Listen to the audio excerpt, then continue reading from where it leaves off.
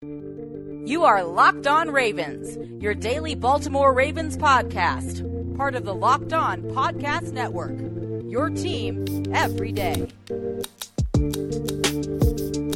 Welcome back, everybody, to another episode of Locked On Ravens. I am your host, Kevin Ostreicher of Ravens Wire, and we are back with another full game preview, except it is just me today. Something popped up for Matthew late last night, so he was not able to join me today. But we will get him back on the show next week. I'm looking forward to having him. But today for this game preview, it is just me. And hey, that's okay. You hear me talk enough, so you get to hear me a little bit more. But we're going to get into a lot today. Some of those general Ravens news notes and quotes once again after an eventful practice on Thursday, as well as the offense and defensive game previews. We'll go each segment by segment. But before we do that, be sure to follow us on Apple Podcasts, Google Podcasts, Spotify, any podcasting platform that you can find us on. Be sure to follow us there. Get those notification bells going. We release new podcasts Monday through Friday at 6 a.m. so you can get it in time for your drive to work, as well as follow us on Twitter at Locked On Ravens and my personal account at KOstreicher34. You guys are going to be experts at spelling my last name. Oestreicher is how you spell it. So let's just get right into it. Starting off with the practice report. First of all, we have to start with Lamar Jackson here, winning the FedEx Ground Player of the Week with his performance in Week 6, 152 rushing yards, 1 touchdown, averaged 8 yards a carry in that game against the Bengals, and that goes hand in hand with his award that he won in Week 1, winning the FedEx Air Player of the Week against Miami, those 324 passing yards, those 5 touchdowns, and of course, that 158.3. In other words, perfect passer rating. So with that, Lamar Jackson cannot stop breaking records. In the 17-year history of the Ground Player of the Week award, he was the first QB ever nominated, and since he won the Ground Player of the Week, he is the first ever player in NFL history to win both the Air and the Ground Player award in the same season. I mean, this kid, what can't he do? Literally, I think he can do anything. I think that he is going to do everything he puts his mind to. He works hard for it, and the records just keep on coming for Lamar, and I do not expect them to stop. This is getting me excited for the future. I mean, you look at a guy who's in his second year in the league, 13 career starts. The floor is here for Lamar Jackson, and the ceiling, I mean, goes through the roof, through multiple roofs, through a 10,000-story building for Lamar Jackson. I can't speak highly enough of this guy, and just I'm so happy that he's our quarterback, both from on the field perspective and an off the field perspective. But getting into the practice report, let's look at who did not practice yesterday, starting with Hollywood Brown once again with that ankle injury. Now that he hasn't practiced Thursday, it's starting to get a little iffy here because John Harbaugh said, look, if they're going to go through practice, they're going to play. But if they don't go through practice, then it's likely they're not going to play. And I mean, that makes sense at any standpoint, from any standpoint you look at it from. But now that Hollywood hasn't practiced 2 straight days, if Hollywood does not get out there at least on a limited basis on Friday, I do not expect him to get the green light for Sunday. Same with Patrick Owasso. He was also not out there yesterday with that ankle injury. And it's the same thing with Hollywood. 2 guys who you really want on the field against Seattle for different reasons. Hollywood can spread the field. Make sure the Seahawks have to spread out their defense and not stack the box. Seattle's a very interesting place to play. The weather can be very iffy there, very wet, very rainy. So if that's the case for Sunday, the Ravens are going to want to have to play to their strengths and run the football. But it's going to be hard when Hollywood isn't on the field because it's just a matter of Hollywood is that deep threat. He can run 40 yards down the field, thus requiring safety help. And thus, the running game gets better because they're not an extra player in the box. However, if Hollywood is not able to play, heavy doses of Miles Boykin. I think Seth Roberts gets extra snaps. Maybe we'll even see Jaleel Scott. He didn't get any run in the game against Cincinnati with Hollywood out, but maybe this is a different game plan. Willie Snead also across the middle. Mark Andrews, heavy dosage. I think that Hollywood is going to try his best to suit up. I think he'll get a limited session in today on Friday with that practice. Same with Owasso, but with Owasso it's a little less pressing because Josh Bynes and LJ Fort looked so good against Cincinnati, and I'm excited to see what that combination can do.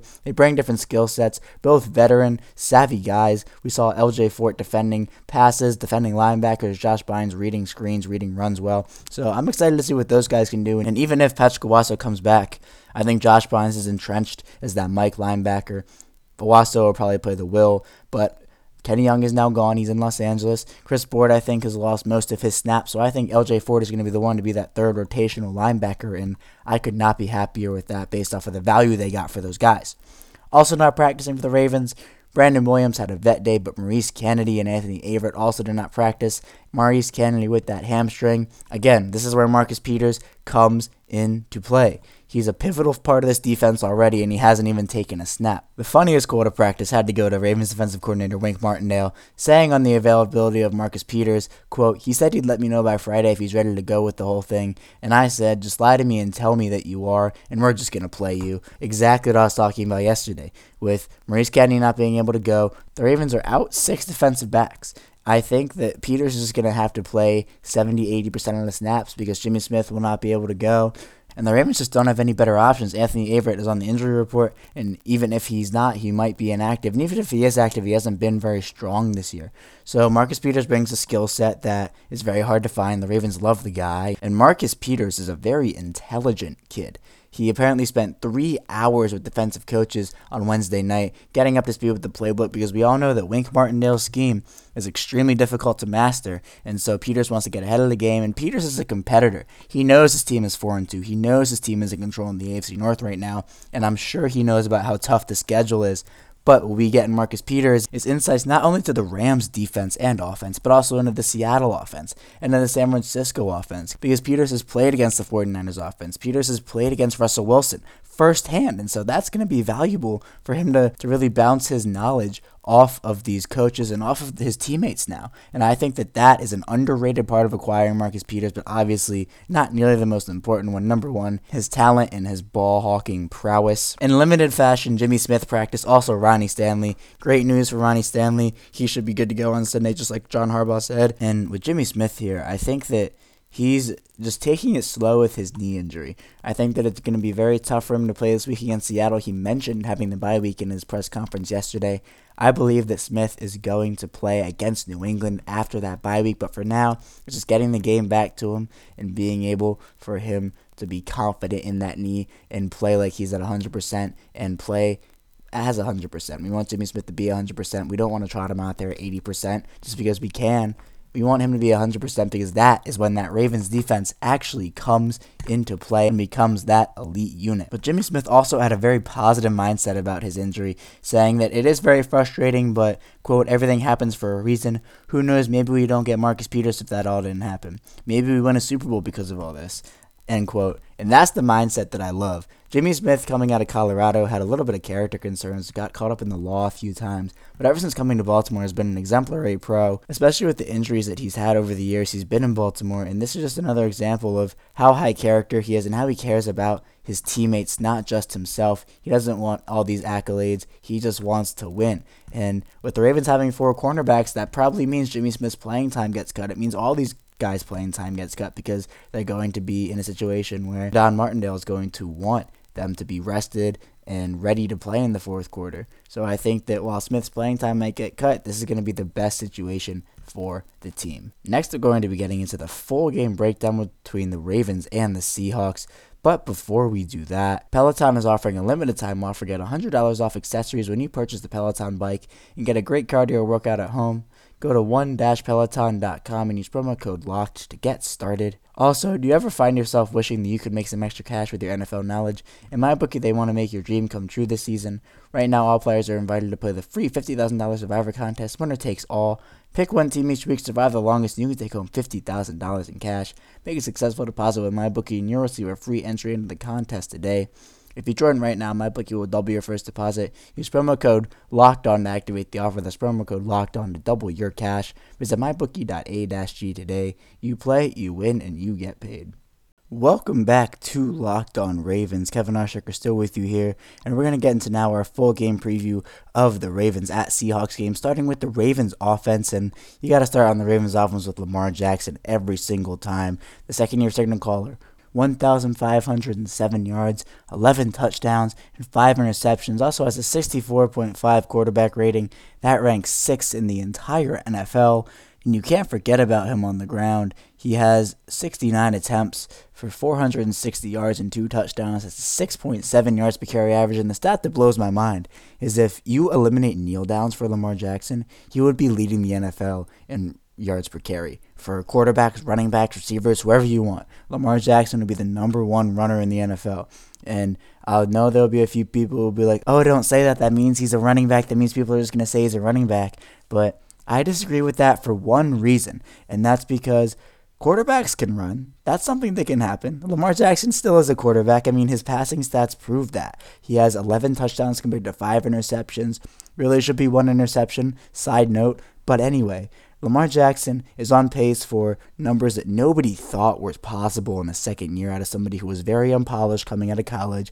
Thought he would have a few years behind Joe Flacco and then was thrust into action. Lamar is a guy who now has an offense built around him. He now has weapons to complement him. And this is what should be happening with Lamar. He should be growing. And that's exactly what I've expected from him. And the weapons that Lamar has, he's not working with absolute stars at his position. He doesn't have a Travis Kelce. He doesn't have an Odell Beckham. Doesn't have an Ezekiel Elliott. But he has very good players. And they're young players. I mean, Mark Ingram's a veteran. But then you have Gus Edwards, Hollywood Brown, Miles Boykin, Mark Andrews, etc., etc. And so as Lamar continues to grow, his weapons will grow with him, and that's that chemistry that I love. And it's just growth. It's a competitive rebuild. The Ravens are in a great position to win the AFC North right now if they can get through this tough 7-game stretch, at least 4-3. But even if they don't, even if they go 3-4, they still have a good chance to make the playoffs here because the AFC doesn't look as strong as the NFC this year. And really, the AFC is pretty wide open. I mean, the Chiefs are the Chiefs, and the Patriots are the Patriots. But then after that, there are a lot of question marks, and I think the Ravens can really propel themselves to be the 3rd team in the AFC starting this week against Seattle. And with that, it all starts with the running game, and it all starts with the man, the myth, the legend, Mark Ingram, the best free agent running back this offseason to be picked up by a team, in my opinion. Le'Veon Bell's a star, but what Mark Ingram has done for the Ravens has been unprecedented. And his 87 carries for 424 yards and 7 touchdowns has been a welcome thing for this team. He's averaging 4.9 yards per carry. He's a guy who is fun. He's a guy who is a hard runner. And I think that that's going to be very pivotal for the Ravens because they need to wear the Seattle defensive line down. They need to wear Jaron Reed down coming back off of that 6-game suspension. They need to wear Bobby Wagner down, who was an all-pro linebacker. KJ Wright, a solid constant next to him. I mean, the Seahawks defense isn't what it once was, don't get me wrong. But they still have solid players, and I can't forget about Jadeveon Clowney and Ezekiel Ansah. We talked about this with Corbin, but the Seahawks pass rush has not been great this year. They only have 10 sacks, which is actually 1 sack behind the Ravens, and we all know how iffy the Ravens pass rush has been this year. The Seahawks ranked 26th in the league with 10 sacks, the Ravens 24th with 11. So I think this is the battle of the potential of the pass rushes. Which pass rush is going to live up to their potential? We'll get into the Ravens pass rush in the next segment. But for the Seahawks, it's a matter of making sure that if Jadeveon Clowney is going back and forth between Ronnie Stanley and Orlando Brown based off the scheme the Seahawks run, I feel a lot more confident with Ronnie Stanley, of course, because he is currently the number 1 pass-blocking tackle in the league. Orlando Brown, as I mentioned yesterday, has been very good for a second-year player. He has had some rough spots here and there, but I think that he can match up well with Jadeveon. He can overpower him. Orlando Brown has sheer size, and while Jadeveon Clowney's a big pass rusher with speed moves and can use his swim move effectively as well as his spin, I do believe that the Ravens' offensive line can hold up with Jadeveon Clowney, but the real test is on the inside. Jaron Reed, the pass-rushing defensive tackle out of Alabama for the Seahawks, is now coming back from a 6-game suspension. After only having 1.5 sacks in 2016 and 1.5 in 2017, he burst onto the scene in 2018 for Seattle, having 10.5 sacks from that defensive tackle position. Now that seems like a nightmare for Matt Skura and Bradley Bozeman, and to make things worse, Ziggy Ansah, who was a very proven pass rusher in Detroit, came over to Seattle after having shoulder surgery and is now pretty fully recovered. Only has 1 sack this year, but we know how dangerous he can be. So I believe that this game is going to be won and lost in the trenches, not only in the run game, but based off how Skura and Bozeman and even Marshall Yanda can respond to having these big boys who can rush the passer and generate pressure from the inside on them. But let's talk finally about these Ravens receivers. We're not going to get into Hollywood Brown this week. While I do think he plays, it's important to talk about the people who are going to play. And I want to start with Miles Boykin. Boykin is a guy who only has 7 receptions this year for 76 yards and 2 touchdowns, averaging 10.9 yards per catch. Against Cincinnati, he had 2 receptions for 28 yards, including that amazing 18-yard slant play over the middle where he planted his foot and made that Bengals defensive back turn around en route to getting down almost at the 10-yard line of the Bengals. That's that potential that Ravens fans and the Ravens saw in Miles Boykin coming out of the draft. And I believe he can capitalize on that. Lamar is starting to gain a little chemistry with Miles Boykin, and I believe that will start to flourish over the course of the season and really starting into Week 10, Week 11, Week 12, that area, because with Hollywood Brown, if he doesn't play, Miles Boykin is going to be relied on to be a deep threat pretty much. I mean, Boykin can run, and we saw he can block as well on Lamar's touchdown run. He bullied that defensive back into the end zone and then just walked away like it was nothing. I mean, that's that nonchalant, but he knows he did something. That's that prowess that I love out of these receivers. Also, Seth Roberts, 2 receptions for 23 yards. Roberts is a guy who's flown under the radar a bit. Spencer's talked about him in my episodes with him. Seth has 9 receptions for 106 yards.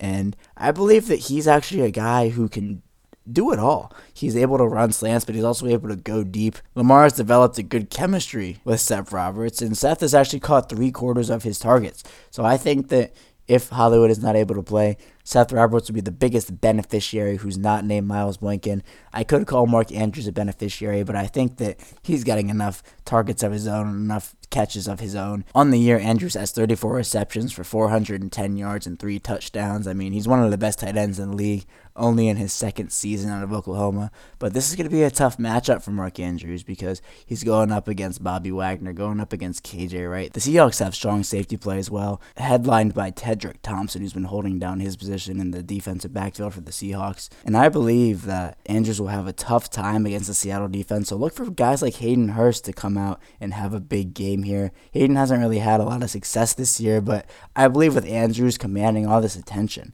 I think that this might be the game for Hayden Hurst to really break out, really do his thing. Hayden has hands that are very underrated. He can snag the ball away from his body in ways that I haven't seen tight ends do it in a long time. You look back to Dennis Pitta, Todd Heap, those type of guys. So I think Hayden has a lot of potential here to have a big game. Defense is what we've got next, so stay tuned. Welcome back to Locked On Ravens. Kevin Oestreicher still with you here, and we're finally going to get into the defense, talking about, first of all, this pass rush. The Ravens, I mentioned, ranked 24th in the entire league with 11 sacks, and that's not what the Ravens really have gotten used to over these last 2 decades here. I mean, you have guys like Terrell Suggs, Adalius Thomas, Jared Johnson, Elvis Dumervil, just to name a few of the great pass rushers that the Ravens have had, and I believe that this has to get better. I mean, Matthew Judon is a talent who's going to get paid. He only has 4 sacks this year. Pernell McPhee, another guy who's a great veteran who came in and is providing a steady presence, only has 3 sacks, and I think that those two are going to turn it up even more. Those 7 sacks that the 2 of those guys have, McPhee and Judon, that's 64% of the Ravens' total sacks. Almost 2/3 of the Ravens' total sacks are coming from 2 guys. That can't happen. The Ravens need to have Tyus Bowser step up, have Jalen Ferguson step up. Those guys are people who are going to mature as the year goes on, as their careers go on. Bowser's a little different because he's been in the league a bit longer. But Ferguson is going to get more snaps. John Harbaugh said that he's going to continue to earn and earn and earn. So I believe that with Jalen Ferguson's bull rush ability and his ability to also set the edge, he's learning how to do that, and he's actually looked pretty promising. I like what I see out of Jalen Ferguson, but I think that against the Seahawks, who Dwayne Brown hasn't been practicing for the past 2 days, might be out. George Fant, who has not been good this year, is now coming into the game to replace him. The Bengals' offensive line was bad. The Seahawks' offensive line is better. But with Dwayne Brown out, that Pro Bowl tackle, the Ravens need to capitalize on that, especially because Russell Wilson is dangerous out of the pocket. But when you let him sit in there and just carve apart the defense, I mean, he'll take that 10 times out of 10. And trust me, he can do it. He's playing at an absurd rate this year. His stats are out of this world. I mean, looking at him this year in 2019, he has 1,704 yards, 14 touchdowns, and no interceptions. He has a 79.3 QBR, which is ranked second in the entire NFL. I mean, this is the definition of an MVP right here. He's playing at an MVP level. This is going to be the Ravens defense's toughest test of the season because Russell, quite like Lamar Jackson, is a dual threat quarterback. While Russell's known for his arm a bit more than Lamar Jackson is, Russell can extend plays, make plays with his legs. You think you have him sacked in the pocket, and he just escapes and picks up 10, 15 yards. A lot like what us Ravens fans have been seeing with our man Lamar Jackson. So it's going to be maybe a little bit of a taste of our own medicine. But the Ravens are going to have to play a lot of QB contain with Josh Bynes, with Patrick Owusu to make sure that Russell cannot get out of the pocket there. They also have Chris Carson, who is a very quality running back. He had 24 carries for 124 yards and 1 touchdown last week against the Cleveland Browns. Overall this season, Carson has 118 attempts for 504 yards and 2 touchdowns. That equates to a 4.3 yards per carry average. This is where the Ravens are going to need Brandon Williams, going to need Michael Pierce, Chris Wormley, Jihad Ward, the guys to take up multiple offensive linemen and make guys like Josh Bynes, hopefully Peanut if he plays, LJ Fort, let them get into the backfield untouched, get some losses. Also guys like Marcus Peters. Marcus Peters is a very good run-stuffing cornerback. So is Marlon Humphrey. Both guys wrap up when they tackle. And then, you can't say enough about Chuck Clark and Earl Thomas. The whole run game is going to be a big factor for Seattle. Seattle likes to run the ball. Against Cleveland, Seattle ran 38 times compared to 33 passes. So this is really looking like it's going to be a matchup between two running teams. But that's not to say Seattle doesn't have receivers.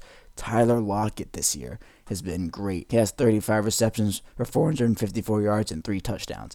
DK Metcalf, who was linked to the Ravens in the draft, has also had a very good year. 16 receptions for 336 yards and 2 touchdowns. He's averaging 21 yards per catch. The Ravens cannot allow him to get into the open field. Earl Thomas is going to make sure to limit those big plays. Seattle knows how Earl Thomas can limit those big plays, so I don't expect a big game stats-wise from Earl Thomas because I think that Pete Carroll is going to do everything in his power to point out number 29 on every single play and just say, do not throw it on that side of the field. Do not throw where Earl Thomas is. And that's what teams have been doing all year this year. That's why Earl Thomas only has 12 total tackles, because teams just know how good of a player he is.